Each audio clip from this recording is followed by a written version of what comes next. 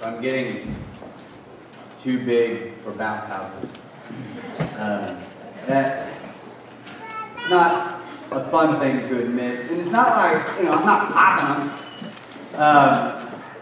But just the way they work, they kind of have. So we're going to have a lot of really fun bounce houses here this Wednesday. There's going to be hamburgers and hot dogs. There's going to be kids going up and down them. And if you don't typically come on a Wednesday night, this is the Wednesday night to bring your kids. It's the Wednesday night that we were getting excited for school to start, which is always a blast.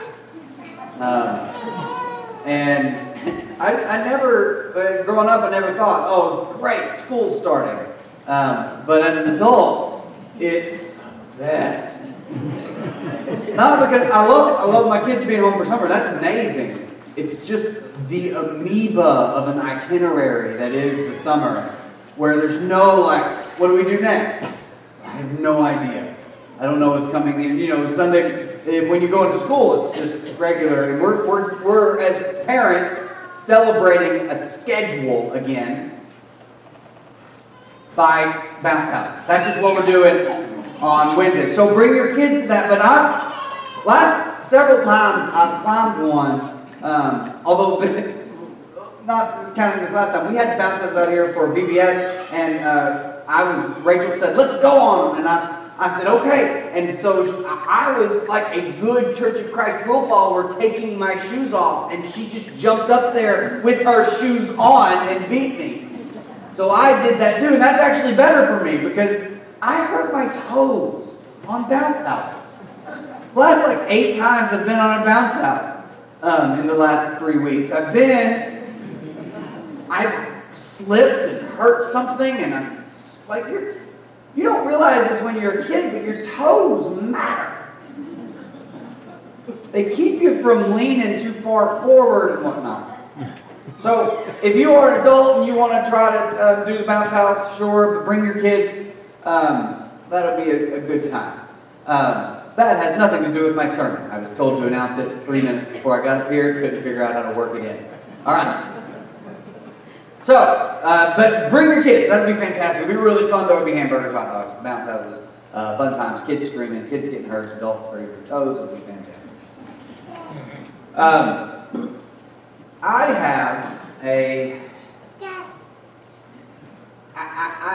enjoy thrill rides. I like roller coasters. I like interesting roller coasters. This one does this neat thing. But I have my lines and I have my limits. My line is I don't spin. I can ride on the fastest roller coaster, the highest roller coaster. If it goes underwater, I'm good. I can hold my breath for a couple seconds. But if it spins, I'm done for the day. Like the teacups at Disney, I ain't doing those. Those are horrific because I have, I'm not going to name who it is, but I have a child who likes to spin that thing like a tornado. And I can't. I'm just, the rest of the day, you're just kind of taking it easy. Couldn't pass any tests if a policeman pulled you over. And I have my limits. Rachel wants to go skydiving.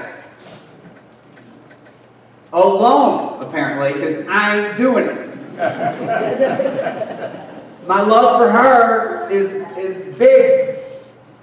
Not that big. Not going skydiving with her. One of us is going to have to take care of the kids. So I have a line that I won't cross, and a lot of us have in general I'm not doing that. I'm not going that far. I'm not doing that thing. I wouldn't say such a thing. And we phrase that about we say that about our morality a lot, don't we? Someone else will do something? Oh, I would never do that. What's even more dangerous is when you say, oh my God, I never do that. So Kids are capable of anything. We all have these lines that we won't cross. Whether it's, an amusement park, or whether it's a moral thing, an ethical thing, a spiritual thing. I will never believe, or never, I've had people tell me I'll never believe that God is good. And they're just, that right there, at that moment in their life, that's just not a line they're willing to cross. Now when it comes to following Jesus, Jesus is going to take you places that you thought you would never go. And if you're truly going to follow Jesus, then there's a good chance you're going to cross your lines. Maybe you didn't know they existed. Maybe you didn't know that wall, that border, that was not something that you were, you didn't even know it, you had it. But then Jesus leads you up to it and walks you across it, and you stop for a second and go, this isn't what I thought this was going to be. And at that moment, you have to ask yourself, WWJD, what would Judas do? Because Judas, we all know, betrayed Jesus. That he turned Jesus over to those who were wanting to crucify, those who wanted to get rid of Jesus. In Matthew 26, and this is all recorded in all four Gospels, but we're going to pick Matthew today. Matthew 26 says, then one of the 12, the one called Judas Iscariot, went to the chief priests and asked, what are you willing to give me if I deliver him over to you? Okay, hold up. I got caught. Then, this is the second part of the story, isn't it? We have a first.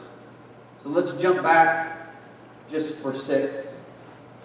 While Jesus was in Bethany, in the home of Simon the leper, a woman came to him with an alabaster jar of very expensive perfume, which she poured on his head, and he was reclining, as he was reclining at the table. When the disciples saw this, they were indignant.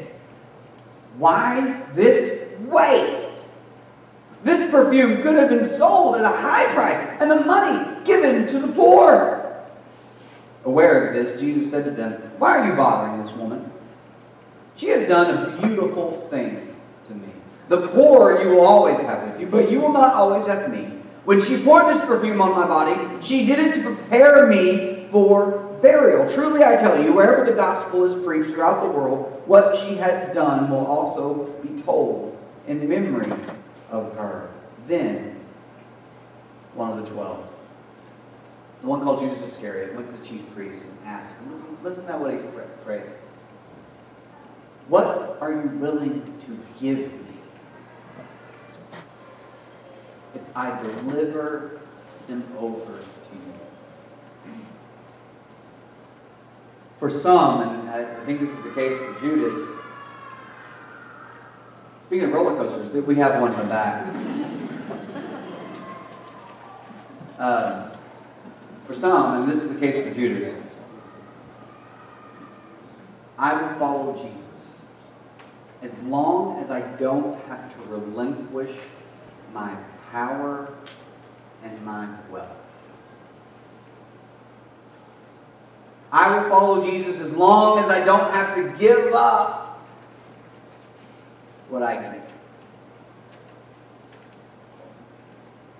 We all know, obviously, like when the preacher's up here saying that, and that's just an awful thing to think, right? But how many have claimed power over Christ? How many have claimed wealth over Jesus? The answer's a lot. Not just Judas, but a lot throughout history. I'm not willing to go to the cross with Jesus. I'm just willing to go as far as it gets me and as far as I'm comfortable, frankly. As long as I don't have to let go of the things that Jesus called me to. You know, we have stories of Peter. We have stories of James and John and Andrew letting go of their nets. We don't have a single story about Judas letting go of anything. Leaving anything. And if you don't, at some point in your life, as you follow Jesus, designate, this is the thing I've got to leave. I got to let it go. I got to quit wanting people to think highly of me. I got to quit wanting people to think to give me money. I got to quit wanting people to this or that or put me in charge.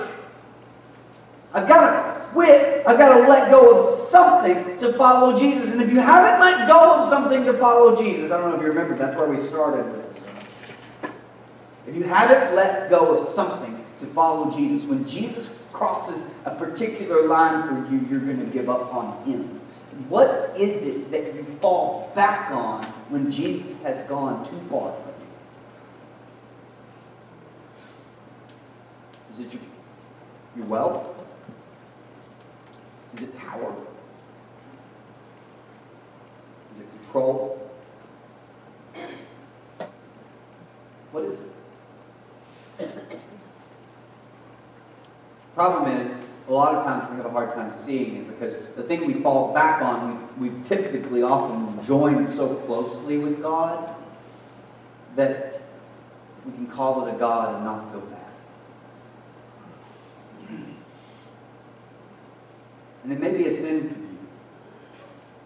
One of those, it may be something that you always return to, you can't repent of, you just never have done it.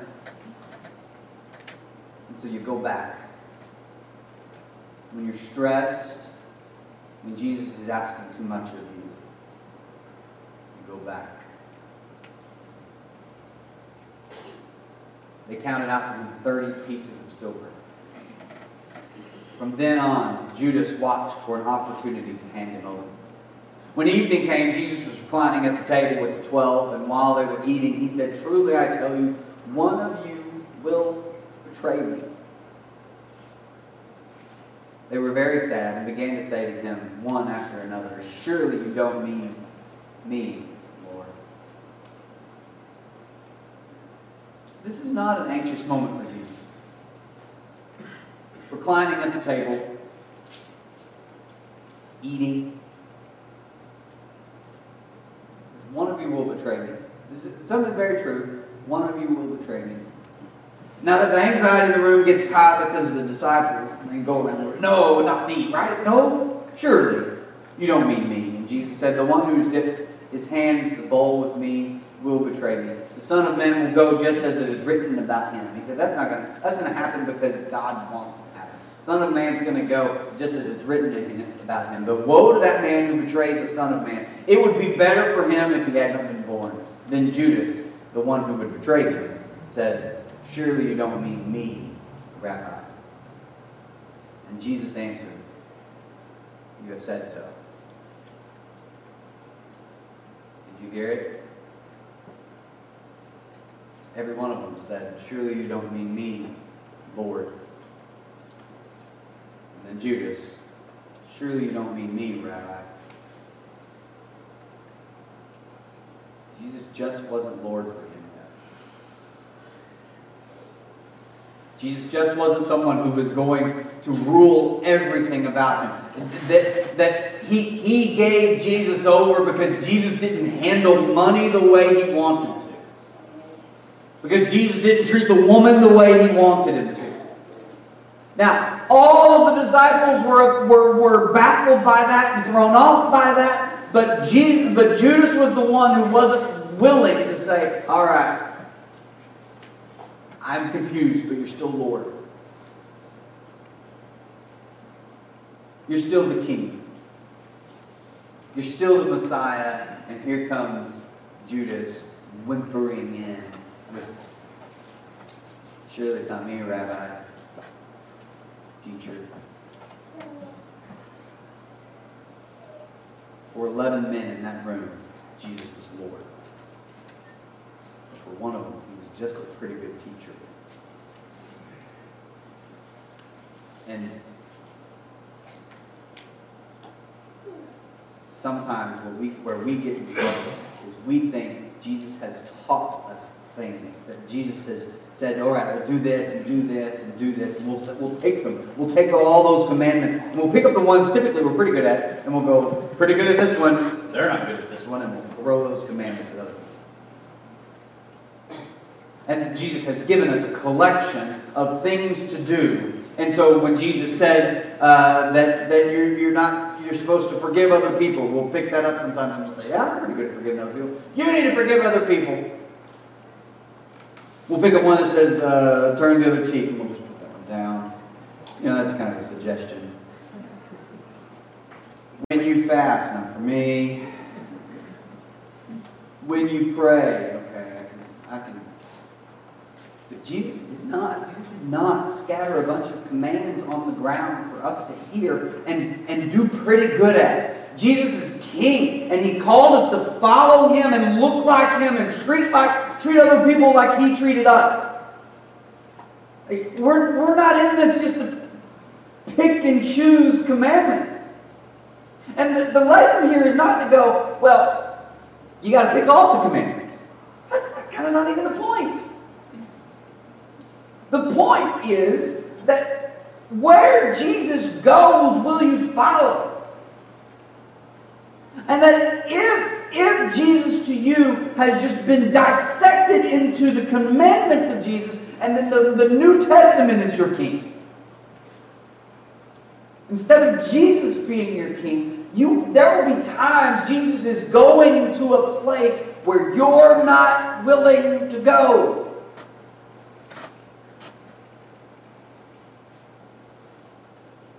And you're even not willing to ask, well, how much is it going to gain me? How much will it cost me?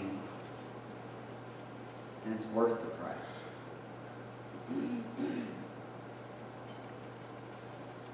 We have a young lady, Audrey's giving her life to Jesus this morning. Audrey Tercero is being baptized this morning. And when her and I talked about it, I didn't ask her once what her favorite rule in the Bible is. I just told her, when you do this, you're saying that Jesus is going to rule my life for the rest of my life. Are you ready for that? She said, yeah. And some of us are struggling. And that's okay. Maybe you're not to life yet. Maybe you're too weak. Maybe you come here to just say, all right, I'm recommitting myself every time I meet with my church family to follow Jesus wherever Jesus goes.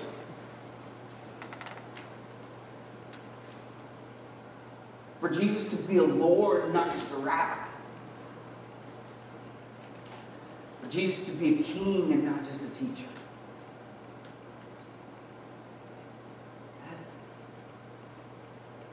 That takes a lot of effort. A lot of denial of self. Like your instincts aren't great. That's why it's never a good idea to just think you're right because you thought the thought.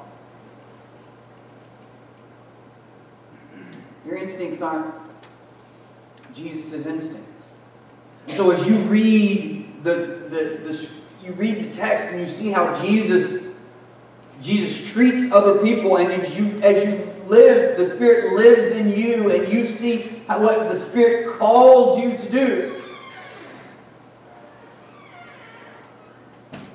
You've got to decide whether you're following a king or taking the advice of a teacher.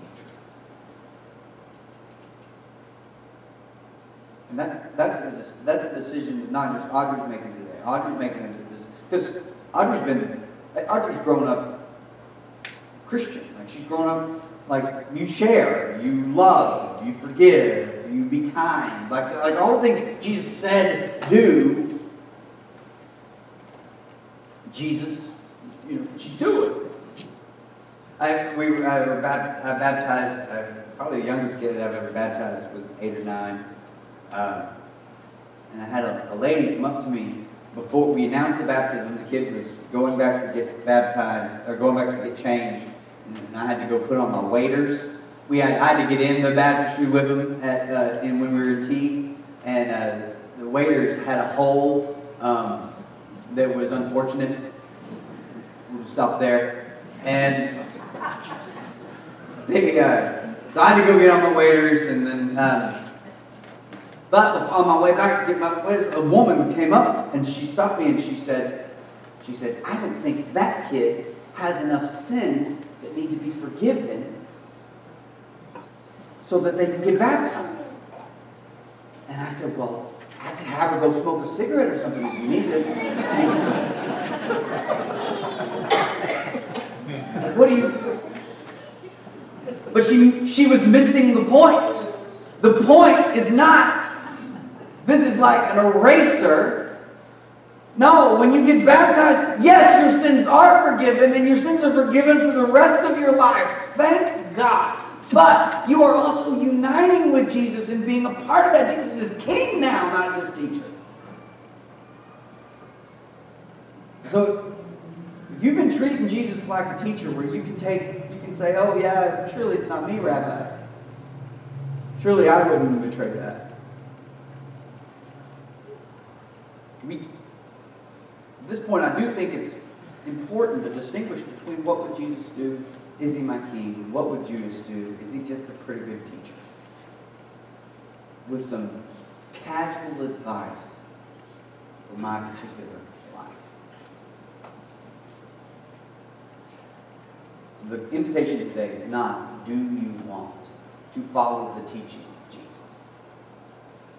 The invitation is, do you want Jesus to rule? To be your king? Are you willing to go wherever he goes? Are you willing to follow wherever he leads? If you're willing, you can baptize more than one person. Not at a time, but in a row. We're willing to. All who are willing to serve Jesus as King, commit to that today, or recommit to that today. We would love to pray with you now. Please come forward while we stand.